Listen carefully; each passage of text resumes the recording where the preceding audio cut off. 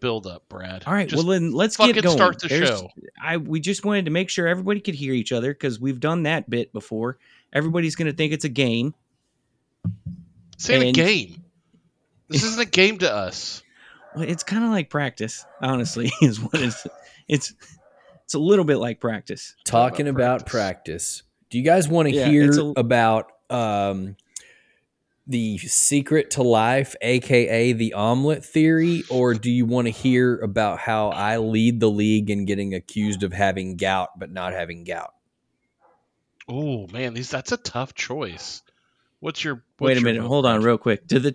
I'm trying to figure out. So do you want to hear two different topics? The omelet theory, which is also aka discovering the secret to life. The secret. Okay, or do you want to hear how I should have gout, but I don't? No, not I should. Leads the league of being accused. He's accused of it. He gets accused of having gout. Okay, that's intriguing. I feel like we could end the show on you talking about how you're accused of having gout, but I think Secret of Life is compelling. Yeah.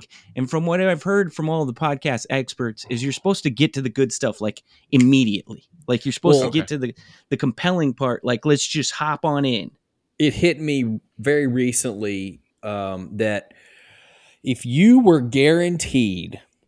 If your lifestyle was such that you knew that no matter what, you would always have the choice to wake up at a time of your choosing and prepare yourself a nice artisanal egg-based breakfast.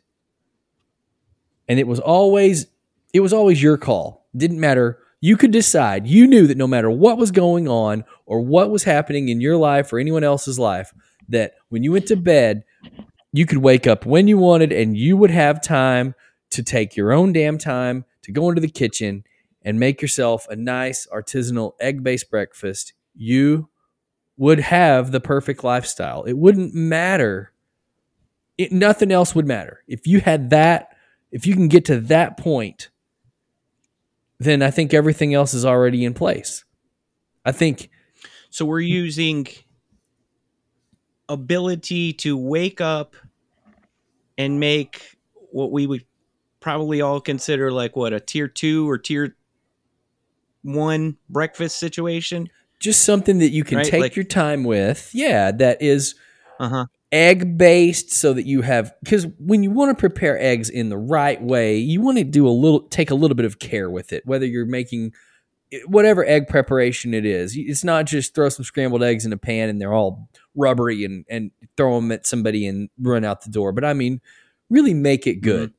And to me, that something like that should be everyone's goal. Our goals are fucked up. Our goals for life are wrong.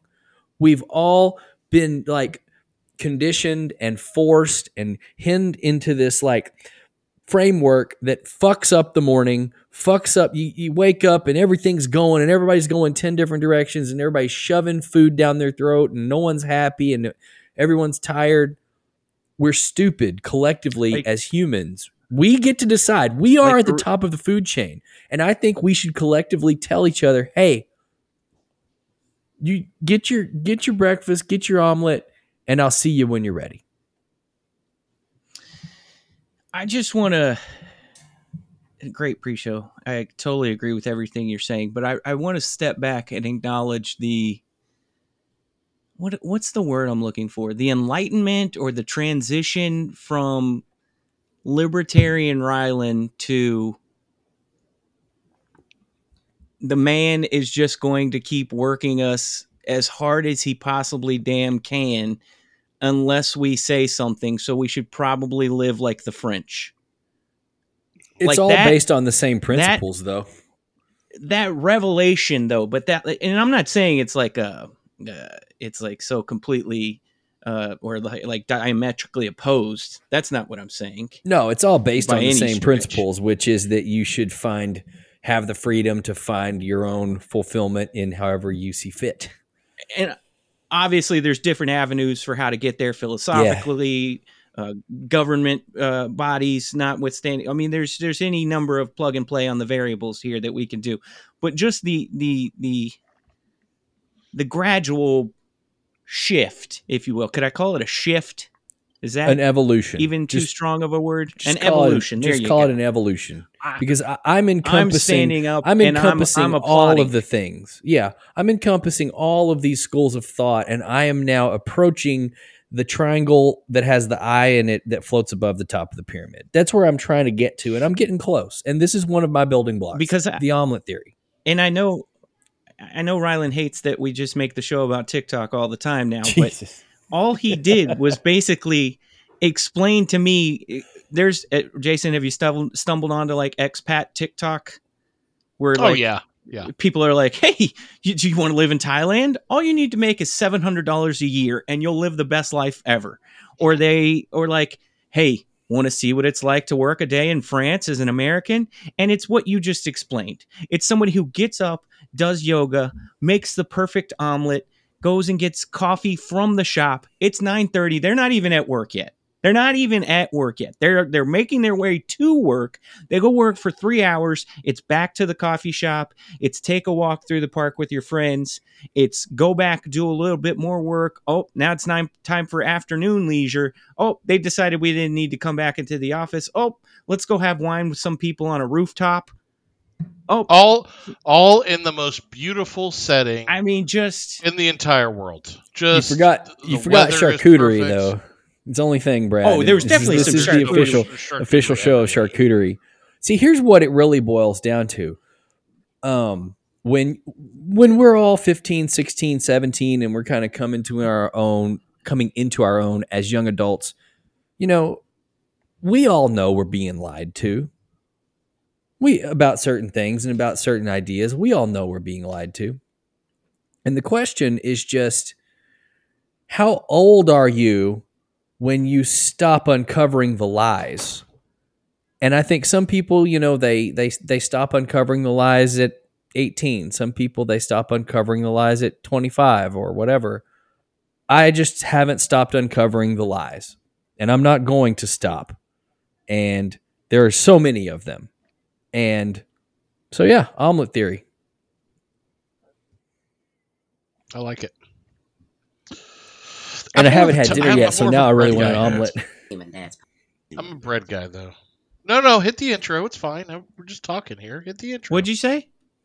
Just hit the intro. No, I thought you said something else. What'd you say? You said hit the intro? Yeah. You remember how we used to? I remember. Yeah. I was like, what'd you say? I didn't hear you. It sounded weird. What'd you say? Yeah. And then I would say it real loud. Yeah, you'd be like, hit the intro. And I'd be like, I don't know. And then you'd be like... And that was real over the top. But like, how'd it go? I hit the intro. Okay, that's not how it would go. How did it go? It's like, hit that intro. Okay, Brad. Come on. How did it go? I'm not doing it. Please. The people want it. Oh, my God. I just want you to know, over the last 2 months, somebody has gone back and listened to episode 23 11 times. Makes no sense to me. It's October of 2020, and somebody has listened to it 11 times over the last 2 months. What did we talk about in that episode? Human dads. I'm gonna look it up. Human dads. It's a Human dads. I'll share my thoughts after the intro. Human dads. Podcast.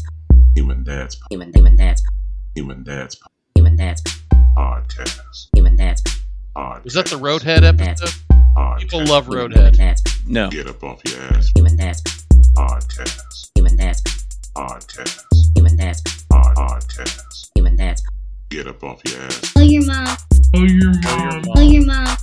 Tell your mom. Tell your mom. Tell your mom. Tell your mom. Tell your mom. Tell your mom to listen. Tell your mom to listen. Tell your mom to listen. Tell your mom to listen. So clearly, whoever that person or people are, they really liked my story Human Dads Podcast about Duggar and the DirecTV cards. I think my DirecTV card story trumped yours. Oh, because someone died. Because all of your stories result in someone dying. So mine led to a death in a federal penitentiary. Yours was like prison. A fine. Oh, dude, it's because the description has porn in it. That's why someone listens to it 23 times. That's got to be a spider or a bot type thing is hitting. Yeah, no, it was like 11 times. It was like it's a weird number for somebody to go back to a show that's almost 2 years old. Dude, episode 24, Jason's Jellyback. Episode 25, Brokeback Jason. Episode 26, Jason's Back Pain. Oh, we had an entire episode or entire era of this show where it was about. I was going to say, like the first year of the show was. Yeah, the first year of the show was Jason with Sean Lee. Like, we couldn't ever get him off the damn IR. It is crazy how much better my back is. Did I tell you guys I got a new mattress? Did that make all the difference? As you say that, what mattress did you get? Because I'll tell you what not to get. Do not get the one that the Hyatt Hill Country in far north San Antonio uses, because I'm going to tell you right now, my back is in a world of pain, like the worst pain of my life. Yeah, you got to be. You just never know with the hotel mattress, man. I spent a lot of time thinking about the mattress. I ended up with. You ever heard of a little company called Stearns and Foster? You ever heard of something like that? I have not, but this sounds like you're about to introduce me to what's the chair that you're sitting on, Rylan? What's the brand again? Joybird. Yeah, Joybird. Sounds like you're about to introduce me to Joybird, and I've never been in one of those stores before. And Stearns and Foster sounds like something that smells like cigars and leather when you walk in. And Stearns and Foster is the brand of the mattress, and it is one of probably the two best, like, top mattress brands. When you walk in the Stearns and Foster store, do they offer you some brandy, like just right off the top? I'm not aware that a Stearns and Foster store exists. I went to little tiny mom and pop called Nebraska Furniture Mart. Is everybody wearing derbies at the Stearns and Foster mattress store with the little vests and the? Can I just tell you how much I agonized over deciding between a plush and a hard, a plush and a firm? There's a lot of factors that go into that decision. As somebody who I feel like buying mattress might be up there with like buying a car in terms of like market research for me. I don't know if everybody else sits there and Googles and looks back and forth when they're buying a car, but I do. Yeah. And I feel like I did the same thing with the mattress. I think we've talked about it before. You know how things. So like I made a joke. I feel like a couple episodes ago where like Redfin is one of my social media apps, right? Because I'll just sit on Redfin and looking at houses and whatnot. There was a point in time where, there was a point in time where sleeplikethedead.com was like a daily check-in for me, just wanting to learn more about mattresses. This is an incredibly dad behavior. My dad was the same way. My dad had a full-on subscription to a little magazine called Consumer Reports. Are you familiar with Consumer Reports? I've many a time contemplated just go ahead and paying that membership so we could just be on the inside there, and hadn't pulled the trigger. Me either, but I've very much thought about it the same way. My dad had he had a bookcase, and he had a subscription to National Geographic, so a lot of National Geographics there, which are always nothing wrong with that. And then above the National Geographics were all of the Consumer Reports. So if he was ready to make, pull the let's go look at the lawnmower brands real quick. He pulls that sucker out and he's looking at lawnmowers or dishwashers or whatever. And he would always, when I was like very young and I was buying cars, or my first car, he's like, well, Consumer Reports, April 1997 says that Subaru is strong. And he would show me all the data and tell me why it made sense. So that is, I think, as dad as it gets. Like the hyper focus on research prior to buying, that's what we do. Is it research or is it just though. Like, do you not? No, I don't have the patience. I don't go very. Walk I me check through how things you- out, but I don't go very deep. How did you wind up at you drive a Toyota Tacoma, which Yes. to me is not like you know how there's some people we could look at. Rylan, I'm gonna direct this at Rylan because I know he's in this lane a little bit more where I am. Like we're not sneakerheads, but we do enjoy shoes. Would you say that's for sure. accurate? Mm-hmm. Definitely. I So mean, when I'm you not, see there's somebody- a certain sneakerhead category, and I'm not in that category, but I got a That's lot what of cool shoes. That's what I'm saying too. But you could say you could see somebody else who's like, you see their shoes and you're like, okay, I'm going to make the assumption from looking at that shoe right there, this person probably has a little affection for shoes like me. And then there's other people you look at and they're like, oh, they just like to buy their Nikes at Kohl's. Okay, Like, that he's there's looking nothing right wrong at with me when it, he says that. but you can notice that, right? Like there's nothing. I'm not. I could tell you what Kohl's Nikes look like. Okay, Sure. I'm not wearing them, but I could point them out to you. Right.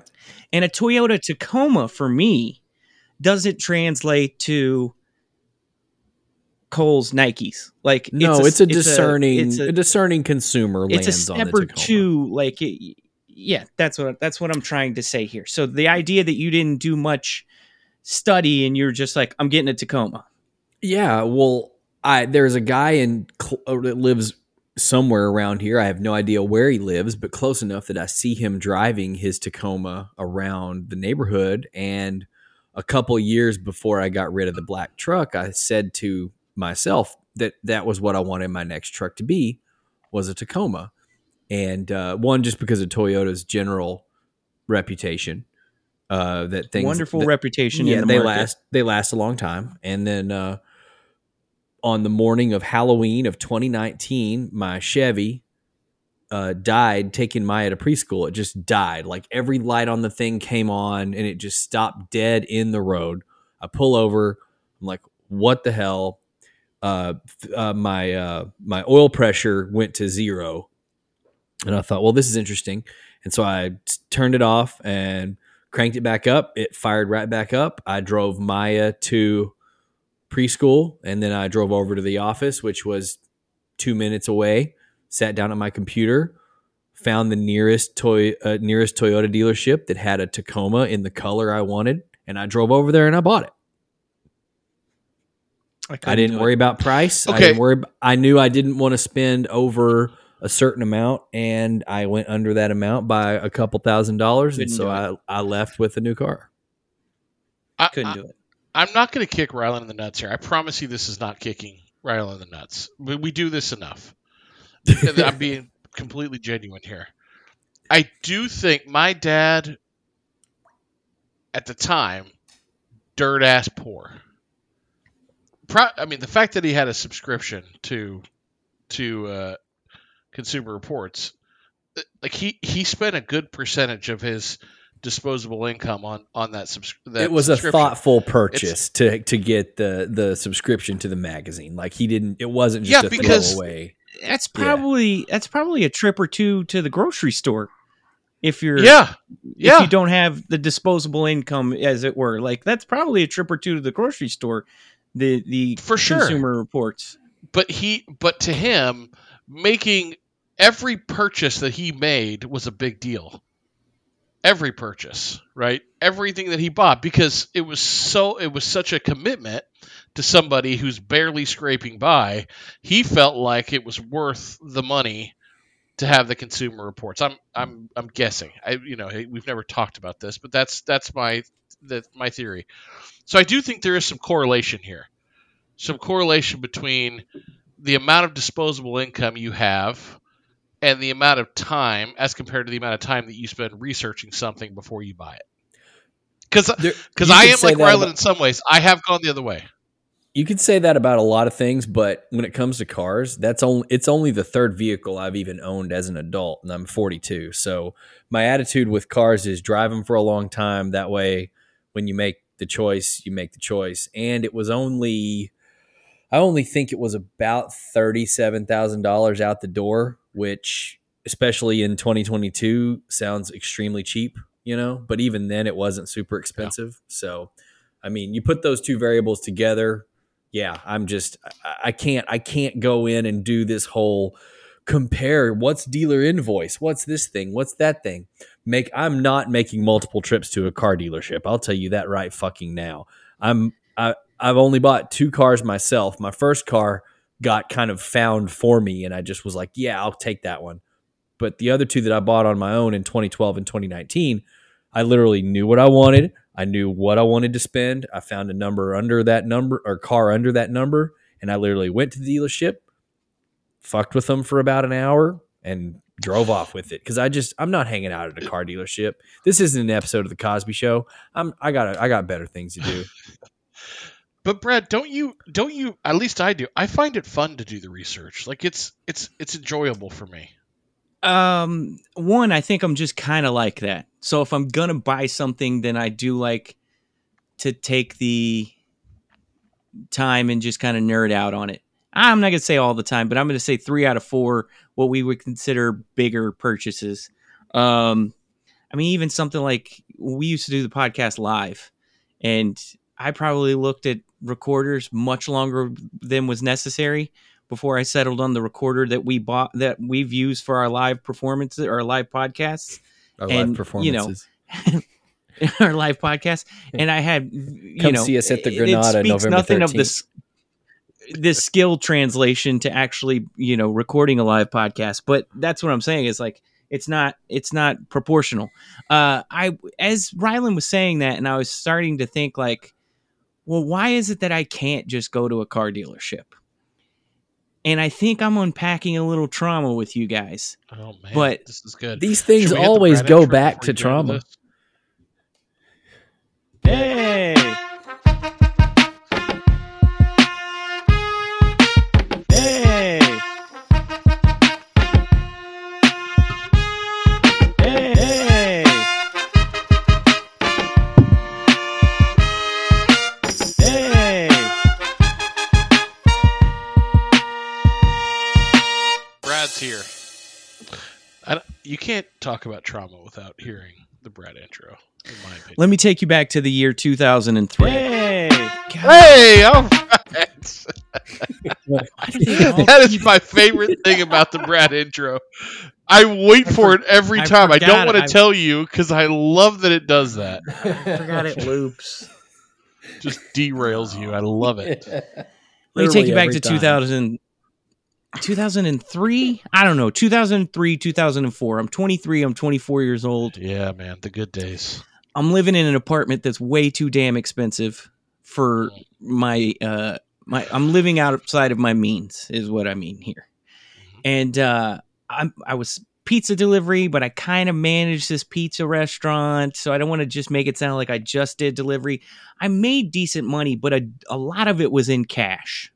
Okay? Is this pre-Joey Greco or post? Pre. Okay. It's pre by a couple years. And again, I made decent money. I lived with a roommate at a really nice brand new apartment complex in Louisville that we had no business living in. And it came time for me to purchase a car.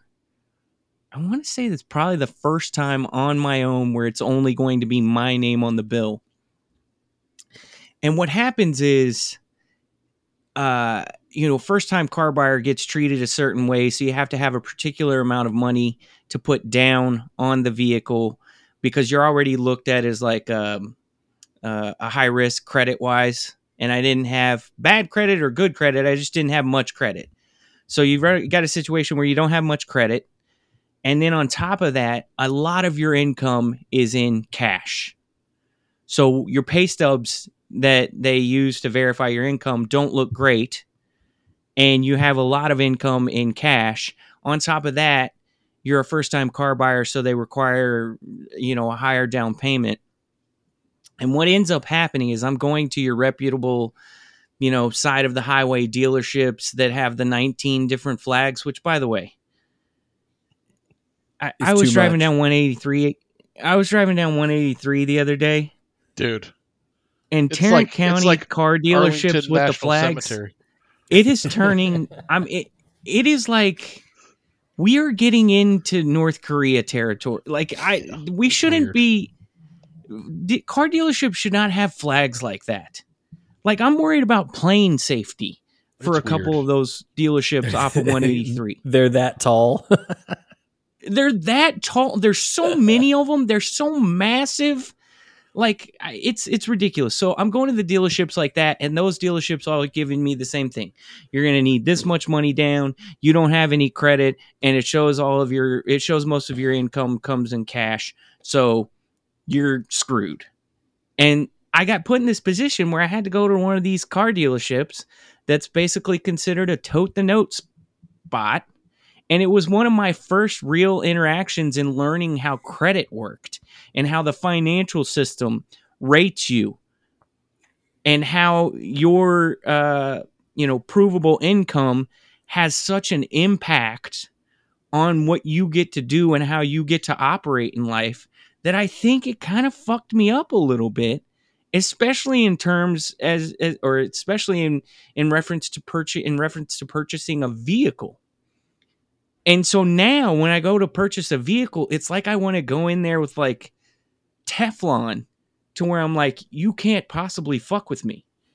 There's not one thing you can say that I don't already have an answer for, that I haven't already secured. And better than that, I'm going to make sure you're not really that thrilled about this transaction. You just want to win. Does that make sense? Yeah. I get it. Very much is like an antagonizing, competitive, somebody's going to win here, somebody's going to lose here. I totally get that. I think it all goes back to getting handed some L's in your early 20s. Yeah. Very much. Yeah, I just don't have that competitive fire burning when I'm in there. I know that they've got all their little bells and whistles and levers they can turn to try to extract a little more commission for themselves.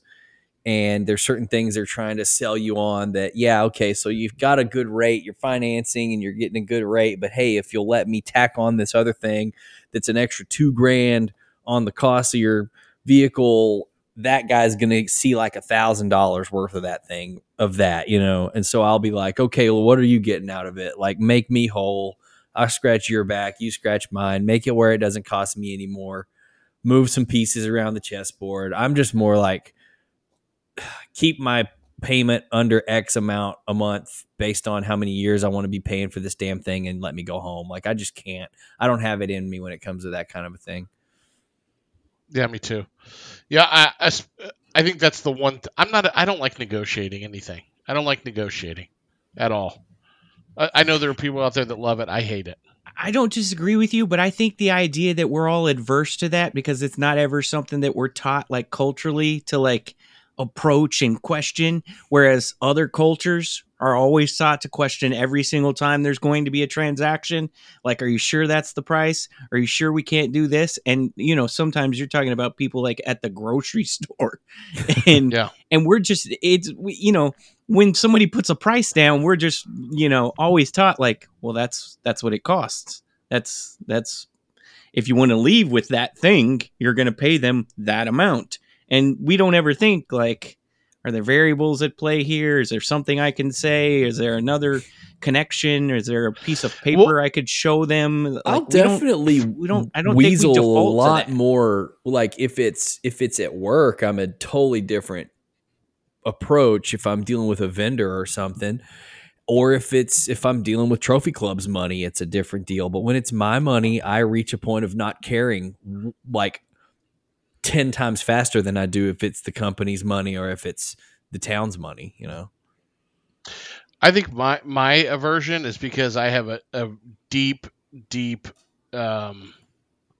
fear is probably not the right word, but like aversion to rejection. Like being rejected when I try to negotiate, that is like a nightmare. It just feels awful for me. So I'm like, yeah, fine. Just like put whatever price you want on a tag and I will pay you that price and I will move on. It does really suck when it's something that you need and and so you want to say, hey, I want to pay X. And then if you don't get X, then you just feel like a loser. Yeah, like that mattress is a great example.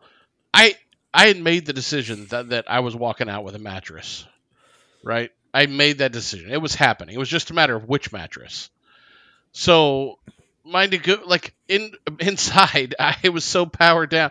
Like it was just, what am I going to do? I have no leverage. I'm not going to walk out. I'm going to buy your mattress. And I like to also get along with the people that I am working with. I'm at my core, despite my sometimes reputation, I really am a get along guy. I like to just everybody get along, and so if it's a work thing and I've got a relationship with the vendor, I'm kind of like, hey, I really like our relationship. Let's help make my job easier, and I play that game, and that usually helps me. But like in personal life, if I'm doing something like buying a car, I'm not seeing that guy again. Like the guy that sold me the Toyota, I'm never talking to him again. What are the chances that in 8 more years when I buy another car, if I even bother to get a Toyota, will I go to Toyota of Richardson? And if I do, will he be there? 0. So, I don't know, dude. I completely agree with everything you're saying. Relate to both of you. I think rejection and kind of our social survival or whatever we perceive to be on the line when we enter into these interactions, right? Be it like, do we think that some of us is up for grabs or some of our well-being is in question? I completely understand that perspective. And I think probably before the age of like 35, I would have felt the same way. But as I've gotten older, it's turned fight, or it basically it comes back to like a fight or flight like tendency, right? And like sometimes you can kind of assuage, like smooth that out so that it's not one of those things. And as I've gotten older, I don't have the fear of kind of that social rejection. Like nothing of me is up for grabs. And so it kind of turns into I wish somebody would. Like you're like Michael Jordan talking shit to Scott Burrell in practice. You just want to crush him. Like what's the worst they're going to do is tell me no? I wish they would. Yeah, but my problem with that is then I got to turn around and go buy a truck somewhere else, which is a total beating. And you do get very much into a territory of what's the saying? Cutting your nose to cutting off your nose to spite your face. Yeah, you start getting into that territory where it becomes so counterproductive. I'm not saying that it's the approach is without flaws. That's not what I'm saying at all. I'm just saying what I feel like my tendencies have gone towards as I've gotten older. And I'm not saying that's even a good thing by any means. I think, probably the person that I live with who has to interact with some of these tendencies now might suggest that, I might have a different the other way with it. Yeah. So podcast. How did you guys select who you bank with? When I was probably 19 years old, well, no, probably 18 or 19, I had like a steady job that offered me the ability to directly deposit my check into my bank account. I was like, hey, there's a lot of Bank of Americas everywhere, so that seems cool. And I walked into Bank of America and I opened up a checking account. And 20, 22, 3, 4 years later, you're still using them. Correct. And I will never change. That's how I ended up at Wells Fargo. Where do I go a lot, guys? What's the store that I go to the most? Quick Trip. Is Human Dad's.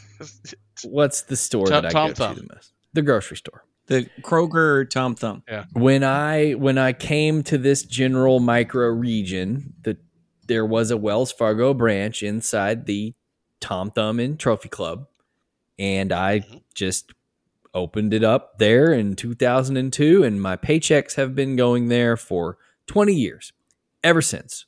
Never gave it another thought, and probably never will. They don't even have a branch in there anymore. Things have moved and changed, and now it's way less convenient. But at the time, it was the most convenient thing, so that's what I did. Unrelated to that, at a random, I'm not a golfer. I don't play golf, capital P, capital G, but I do have golf clubs, and I'm capable of playing a round of golf. I will play golf a couple times a year for these little things where there's like a charity tournament and someone says, hey, we can do a foursome for $100. Do you want to play? Take the Monday off work, go out, drive around in a cart, drink a lot, yada, yada, yada.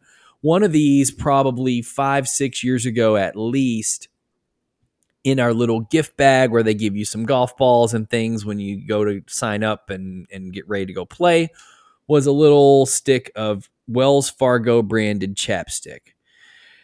And that Wells Fargo branded chapstick somehow ended up in my nightstand, and it's been there ever since. And about a week and a half ago, I guess, longer now because we skipped a week with recording the show, I went to grab that while I was sitting here in the Joybird chair with Courtney watching TV, and she said, that chapstick says Wells Fargo. What the hell is that?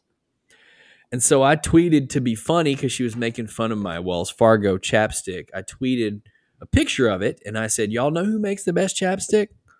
Wells Fargo. And so that was just my little random make a Twitter joke and move on with life, right? Well, okay.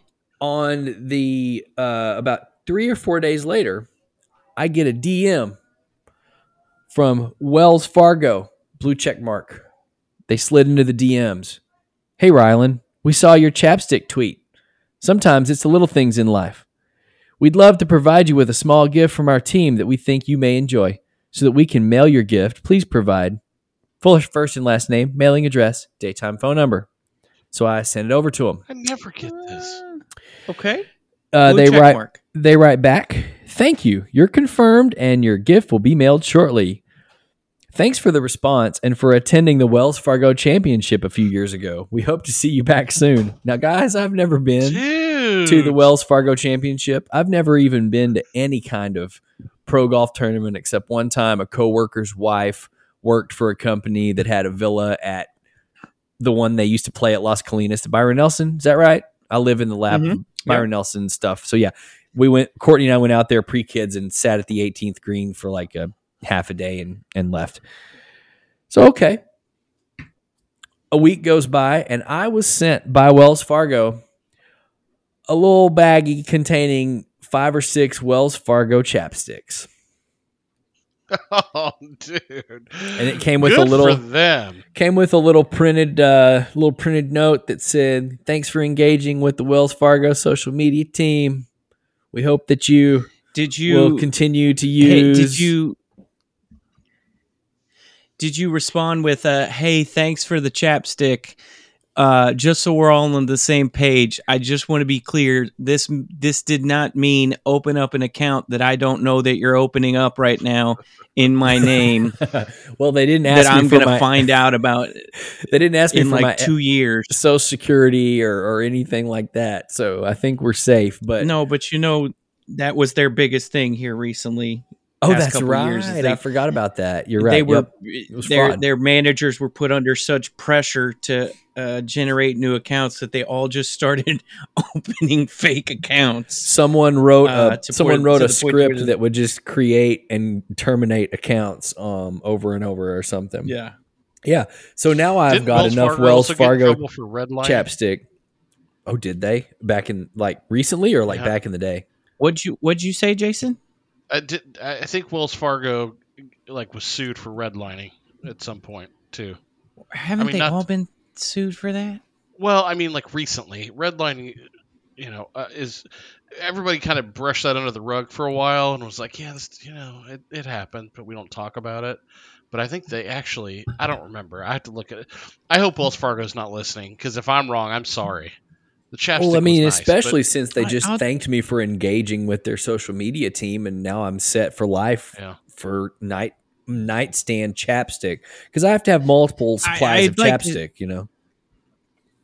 Yeah, that was really cool of the 25-year-old social media manager that probably manages like 3 other banks online.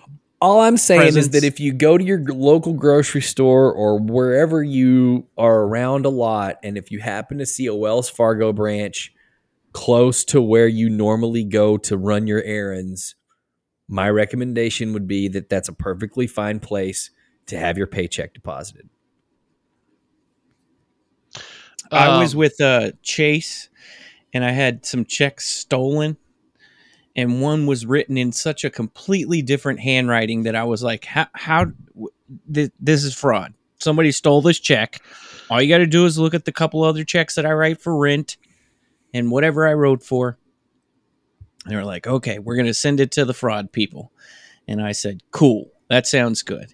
And then like a month later, I went to the Chase, and I was going to give them like $2,000 to put in the bank. And they were like, you know, when you used to go to the drive-through at the bank, like you get the little thing, go out the chute, not the ATM, but the little chute.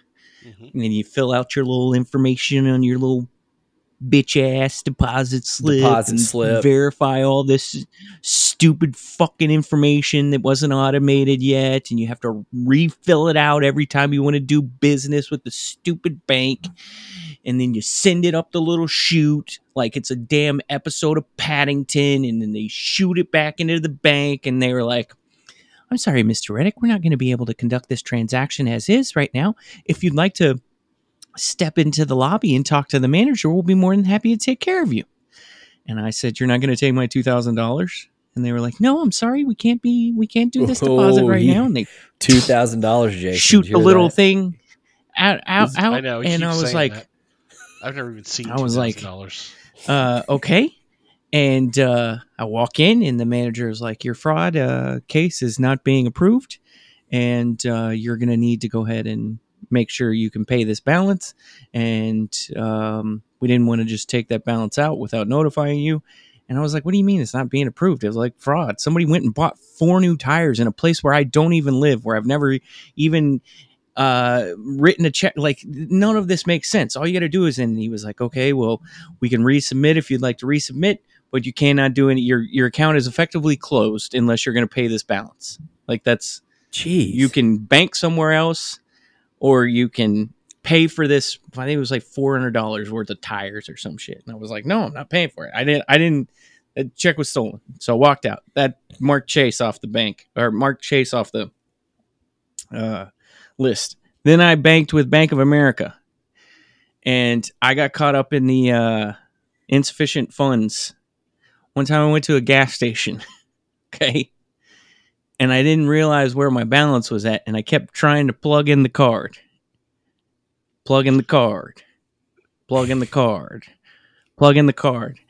And I got charged like $350 in insufficient funds fees for just being at a gas station and the card not going through. Right? I ended up getting all of the money back. And then, like, I don't know, a couple months later, went to a restaurant, and you know how when you're throwing in your card because you're all splitting the bill? Split the bill, sign off on my thing, not really paying attention. The waiter like ended up charging me like $950 instead of like $90 or whatever. What? Yeah. Decimal place problem. Like they put in an extra zero. And I had the money, but like that basically took my account to zero. And so I'm on the phone with Bank of America, and they're like, you got to call the store. And the store is like, hey, we've done everything we could do. We batched it out. Like, it's immediately like taken care of. This is just on your bank at this point. Like, there's nothing we could do.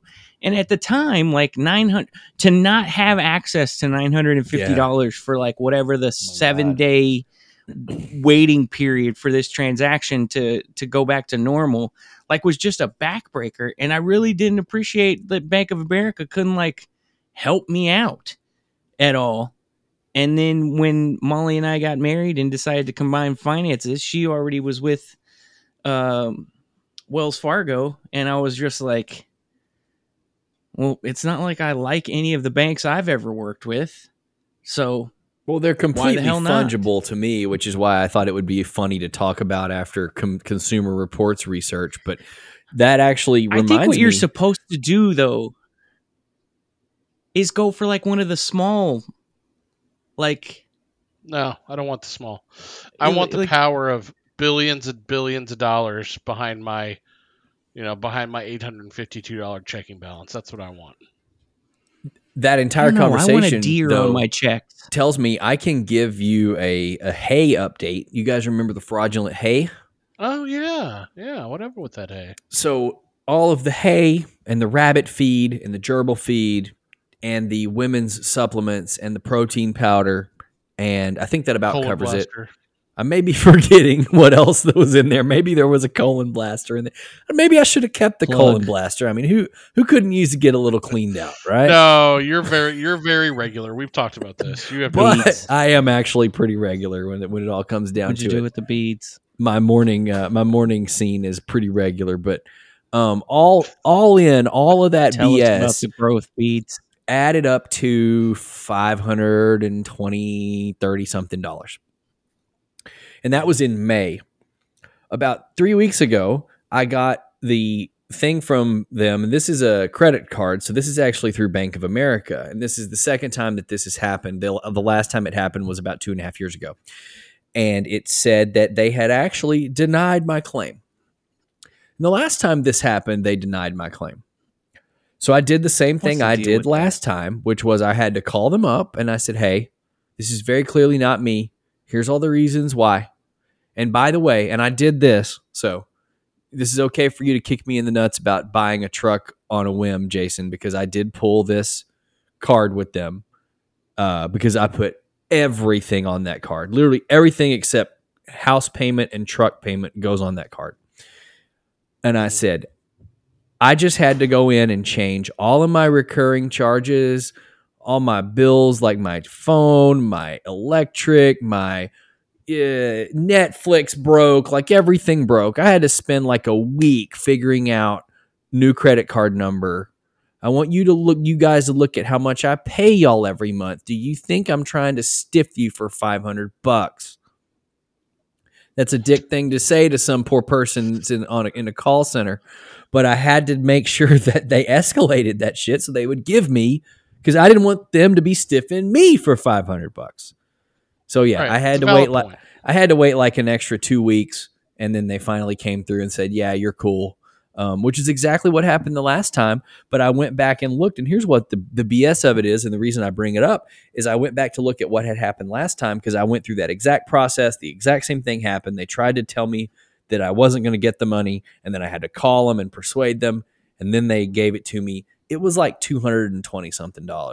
So I want to say fuck Bank of America credit cards right now, but I just changed all my stuff, so I don't want to change credit cards right now. I just explained to you guys why every time they make me mad, I've already gone through the process of changing everything, and I don't want to go through it again to leave. I'm trapped. No. Yeah, they have you by the balls. Yeah, it's terrible. I don't want to derail here. I'd like to do a little vacation talk in a minute, but if we are doing a little consumer reporting, if you ever want to deal with a credit card company that will not do what you just said, who has really honored anything I've ever submitted as a challenge, and then when they do send you a new card, they still somehow keep all of your auto pays active so that you're not going through like a damn bookkeeper and updating all of your auto payments that you've already got set. Mm-hmm. You should, hey babe, you want to come on in? We're talking about American Express real quick. Oh. Yeah, you should get American Express. Yeah, I actually had them for a very long time, and I experienced that too. And the only reason I switched off them, I had the Bank of America one as... Hold on. I had you continue what you're saying. Okay, I had my bad. He just came in from stage left like whoosh. No, I did, Brad. I had the exact same thing, and I loved them. They never questioned anything. They gave me way more credit than my income ever really warranted, so I didn't have to worry about bumping up against a limit.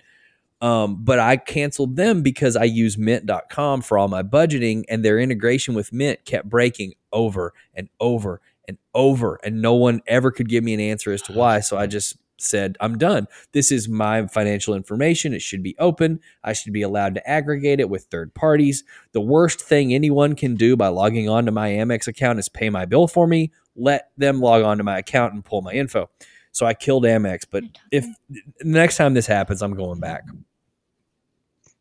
Because you're right. They're the best.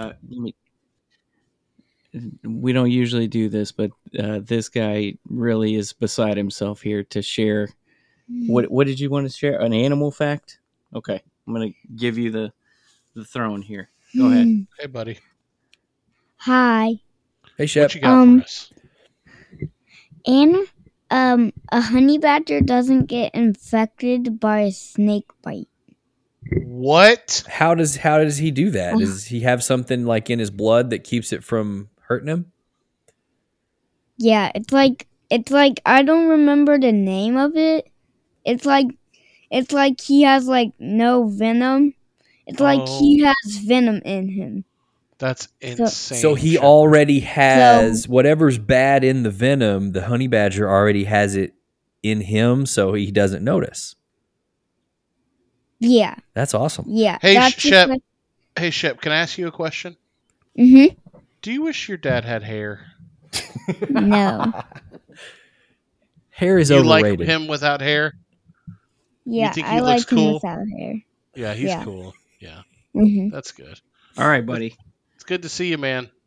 We appreciate your contribution. I love a good honey badger fact. Up to prior to 5 seconds ago, all I knew about the honey badger was that he don't care. That's right. What did he say as he was walking away, Brad? That's all from Shep. He's even got an outro. He's got an outro already.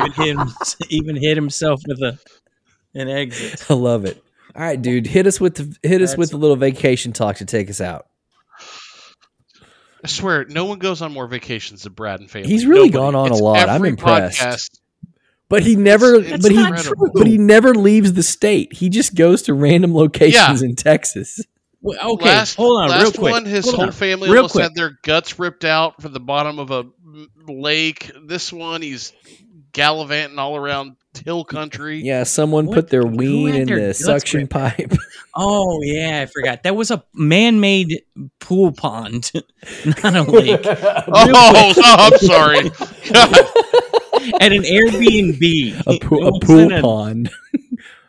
Yeah. Man-made pool pond, not a lake. Real quick, Jason, how many vacations have you and family been on this year? Disney? What else? That's it. Just one. For 8 days. Yeah. Or that was 6. 8 glorious, fun-filled days of joy. Yeah. That was our one for the year. Have you taken off? How much time have you taken off? More than 8 days, obviously, right? Man, not much more when I think back. I mean, I took a vacation late last year. I took like a November vacation, and then took one this summer. But that's been it. I haven't done anything.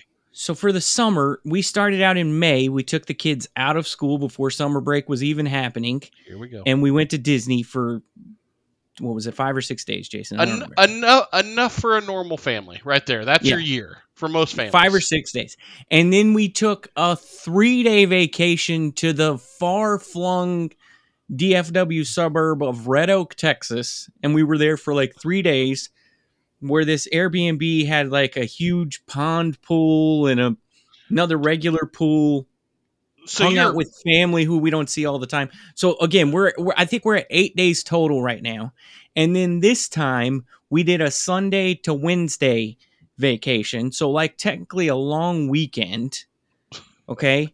And we went to one of these hotel water park resorts that seem to be all the thing now. They're very much we got them here we got them here locally. There's a few down in the Hill Country area. We've been to a couple. So there's the first one I think we ever went to was called Hyatt Hill Country, which is just kind of a nice Hyatt hotel kind of in the middle of nowhere in the Hill Country, but technically connected to San Antonio. Got a lazy river. That one did have a lazy river. Yes, it did. And it was pretty cool. Sage was like 3. They got little kids pools with like beaches and a few slides and stuff. Maybe like 2 slides. Not that much. It was much more chill. And then we went to another one in San Antonio before, where is like my favorite place I think we've ever vacationed. We stayed in these villas called the Casitas, where they're not even like attached to the hotel. They give you a golf cart because you're so far away, removed from everything. And that's got some nice pools and a couple of slides and everything. And it was cool, but also much more chill. And then we went to like in quality, it's not like this current time. It's not like on the level of Great Wolf Lodge, but it's that much of like a young kids and family attraction is Great Wolf Lodge. Does that make sense? So like the 2 I'm talking about previously were like much more like long weekend vacation spots that kind of had like a nicer pool vibe with a couple slides. This is like, no, bring your damn kids here. We got 6 slides, a lazy river, 3 or 4 different pools. There's no chance I can afford more than 2 slides. And by slides, I mean like a couple of them are the stand in a container and like the floor falls out from under you. Like you're just plunging. We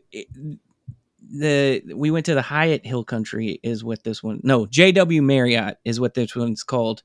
It is the I think it's where they host the Valero Open for the PGA, like the whatever one of the main stops of. I think Valero's in like near Westlake, isn't that in our town? Valero? You're thinking of Vaquero. Oh, okay, sorry. Yeah, but the Valero Open because they had a bunch of signs up on when we went to the little steakhouse that's off the golf course. Oh my God, did you hear how he just threw that in? It was horrible, by the way. Very casual. It was an absolute. It was an absolute beating of a steakhouse. Steakhouse.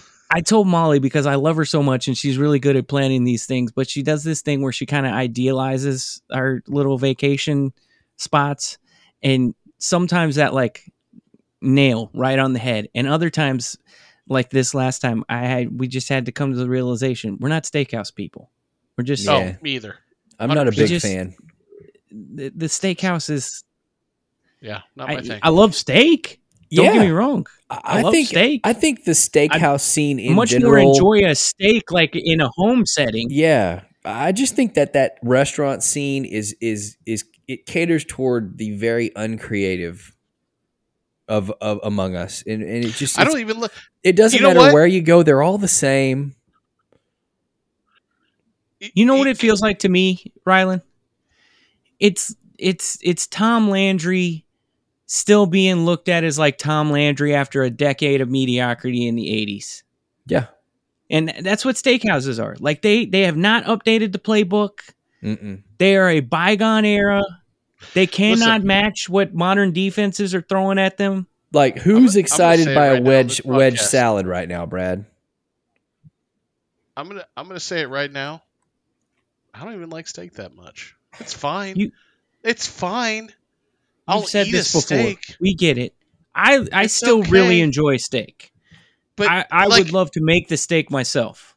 What a generic way to prepare meat to me. It's just, I don't know. I don't disagree with you, but let's say we're some bros and we're sitting around having some drinks, and then I sizzle up a steak real quick and I cut that into a bunch of pieces where we can all just kind of pick and share. It's not looked at as like butter on there. Okay, now we're talking. The herbs, the garlic. If you do it the right way with the cast iron skillet, you guys probably saw a few weeks ago. I tweeted a picture of one because I actually cooked one at home, which is kind of a rare occurrence. That's what we did, and it was great. But if we treated steaks like a 16-ounce, 24-ounce cut of meat, like it was meant to be like a gathering thing where we all kind of shared, rather than this like metabolizing, debilitating, nap-inducing protein mountain that we all try to conquer as like one person.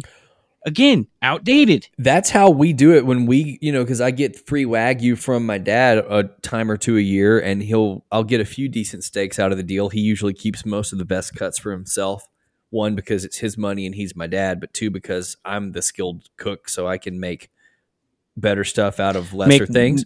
Make more with less. Yeah, but we'll take a ribeye and we'll all share it, all four of us. put it with other stuff. And that's what we did most recently. So I agree. Like if I do, the only time I go to a steakhouse is the group that I go to Vegas with, although we haven't since COVID, but we're going to go here in another month or so finally again. That big group of guys, 11, 12, 13 guys typically on every trip, we'll go to STK at the Cosmopolitan just because it's such a spectacle. And obviously it's a type of food. Is that the thing where they like bring it out to the table and finish it for you? No, yeah, it's the guy just, holds his hand over it with the salt. No, it's not Salt Bay or whatever that shit is. It's just a place where, it's got a live DJ and the people watching is A grade type thing. Oh, God. That type of deal. Rylan eats a steak with a live DJ. Of course Rylan does that. But believe me, it's not my favorite, but I'll do it once a year, and it's really good. But when I do go to a place like that, to what Brad just said, I only ever order a filet because do I really want more than 4 or 6 ounces of steak? No. That's enough. Yeah, I'm with you. Yeah. I like how you guys do it. I wish more people did that. I wish we could make that the norm, where you just slice that baby up and put it in the middle of the table, and everybody just put your fork in there, grabs you a piece, little flakes. You fucking throw some garlic butter on there, dude. You got thyme everywhere. You're Salt Baying that shit, and you throw the fork and you eat it, and everybody's just having a great time. Rylan mentioned his dad. Speaking of Hamilton, Texas. I feel like we had the quintessential Texas experience because, one, the hotel turned out to be nice. JW Marriott, if you're looking for a place to take the kids, it feels like a vacation that isn't necessarily that close to home, but far enough to where you feel like you're gone. I would say go to JW Marriott. We had a little bit of a check-in problem. I texted the guys the whole time it was happening. Got there at 3. I don't think we got our room until like 7. A little bit on us. A lot on them, but frustrating situation, whatever. Staff shortages, that showed itself. But overall, we had a pretty good time. And, you try to teach the kids lessons, and it's not always how things start or it's not always how they end. There's a lot in the middle there that determines, like, if you're going to have a good time. We ended up having a wonderful time, and it was great. And I will say the one thing I did different this time, anytime you're headed south, we got a couple of ways to get there. Typically, if you're headed south to Austin, you're going 35. You're going to San Antonio, you're going 35. You're going to Houston, you could probably take 45. You could take 35, hook up somewhere, get over to where you need to get over, get down to Houston. But if you're going to do that, there's typically just, 35E, 35W, which eventually come together, or like I said, 45. This time I decided, you know what? We're not in a hurry. Never done it before. Heard people talk about it. We're taking 281. The Storms Hamburgers Corridor. For those that don't know, 281 stops through a ton of little small towns. It's not really a highway, but the speeds do get up to where it does make it conducive to getting somewhere quickly. But you do stop in a lot of small towns. Every time you hit a small town, you got to slow down to 40, 35 miles per hour. A lot of times in between the small towns, you can get up to 65, 70, 75. But I've never done the 281 thing. I've heard people talk about doing 281.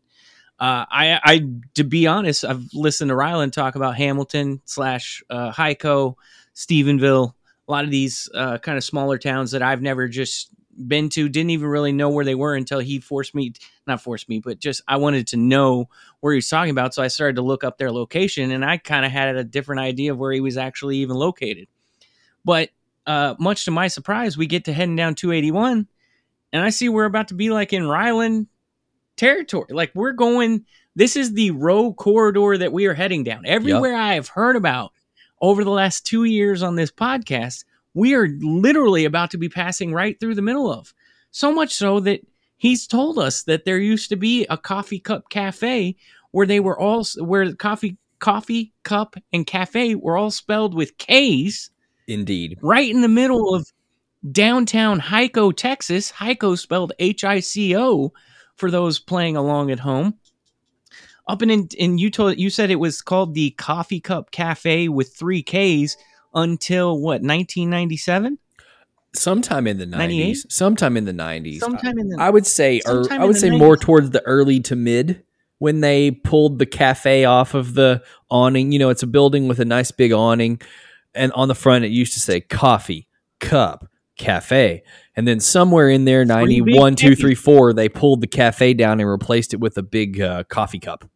But it's still the in my mind, when you were explaining this, I thought, oh, Coffee Cup Cafe, 3Ks.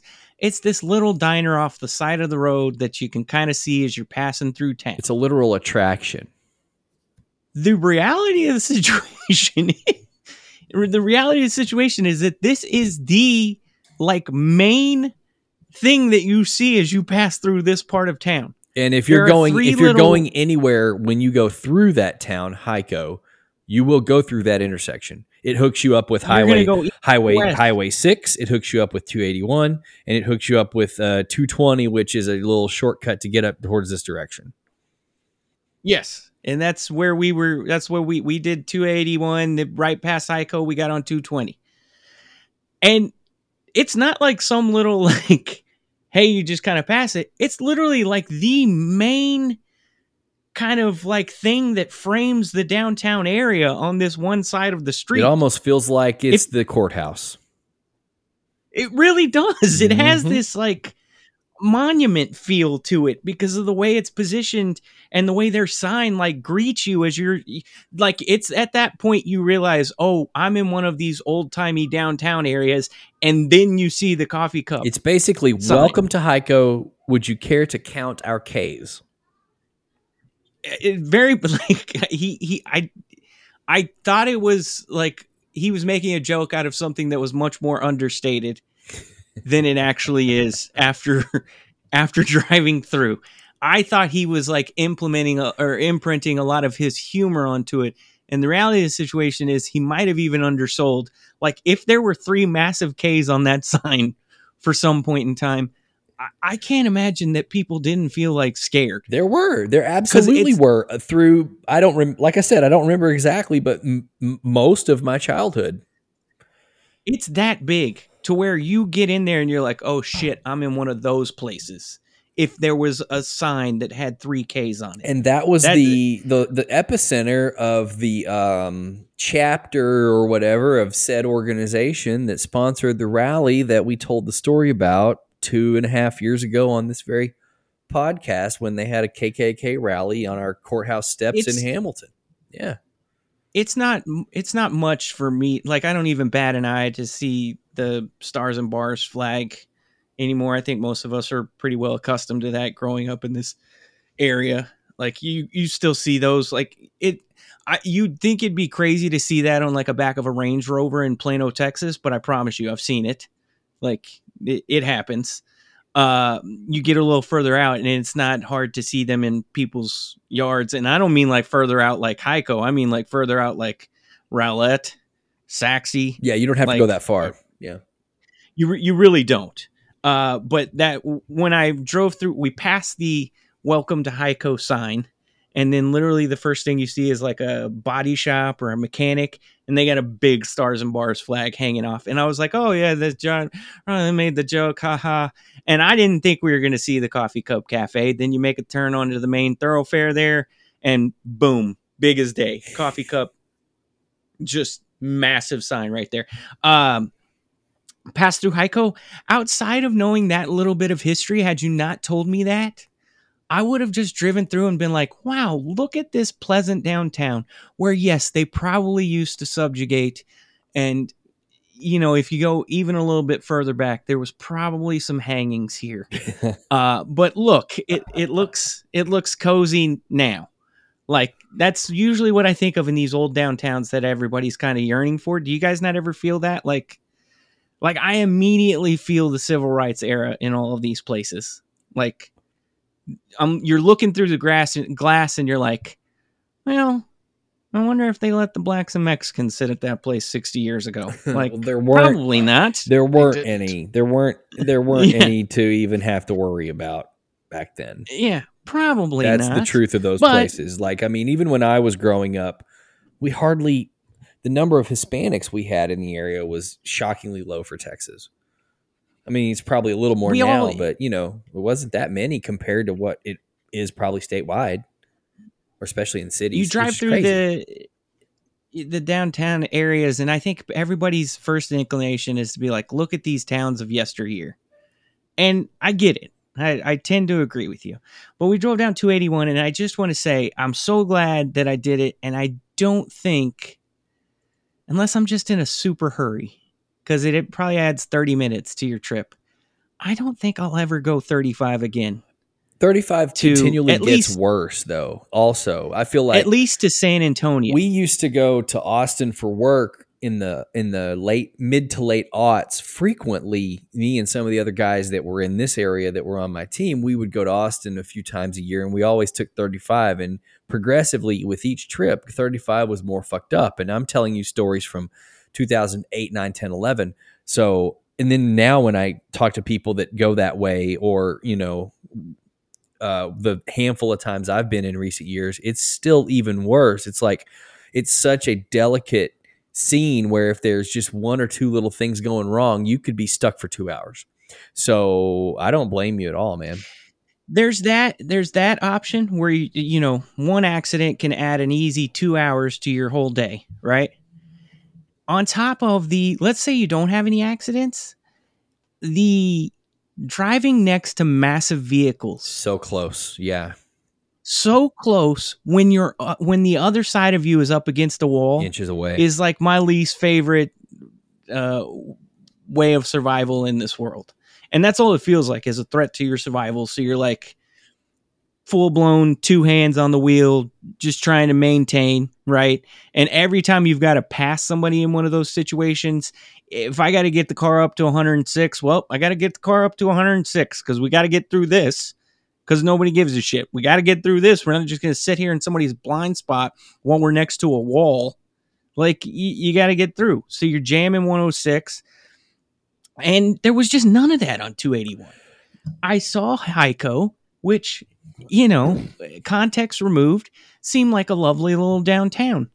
I saw Hamilton, context removed from Ryland telling me everybody just wants to get out of that place. And if you look past some of the deserted homes, I thought it was quite a lovely little town. Lampasas, however you say that. Lampasas, thought it was quite a lovely little town. You skipped over Marble Evant. Falls. We didn't really go through. You kind of go through the tip of Evant. No. Really... You go through Evant. That ain't the tip. That's Evant. Oh, really? Yeah, that's not just the tip. Okay. That's Evant. But there's an entire complex north of Evant where there are many properties that either are currently or were at one time owned by what is now the estate of Uncle Tom, R.I.P. Like, there's a whole... We had that whole region on lock. So we were driving through Evant, and I said, "Ooh, look, Avant." And then Molly was like, "Yeah." And I was like, "You know what? I bet they call it Evant out here. I bet that's pronounced Evant." But I never driven through Marble Falls. Really? Wow. Now, Marble Falls is actually approaching legitimacy. Everything else you've mentioned is, you can kind of put aside, but Marble Falls is legit. It's pretty down there. That's a nice place. Yeah. Oh, that's beautiful. That's CVS up on the hill. Did you go to that CVS up there? He's right. It's like there's that CVS up on the hill. That's how nice it is. All I noticed with the lake and everything. It's pretty down there, dude. That CVS has to be on land worth $1 million. It's like easily. That's the only thing I noticed is that there's clearly money flowing into this place. Because when I looked at the houses that were on the actual lake. Like I felt like some of them had like 6 decks. Mm-hmm. Like they were, like you can't put a house on a lake with 4 floors and it not be a $5 million home. Like, and that Horseshoe Bay area seems freaking lovely. I can see why people are into it. I, previous to this, just never had any occasion to wind up in Marble Falls at all. So there was like 4 or 5 towns that I was like, this all seems, really nice and quaint. And just the overall drive, because the scenery is so pretty and because you're driving through towns and the things kind of change up, like the drives, save for the one coming back because my back had been murdered by the, I feel like the bed was like, you know how, so like your bed will have like a hump in the middle and there's like 2 points.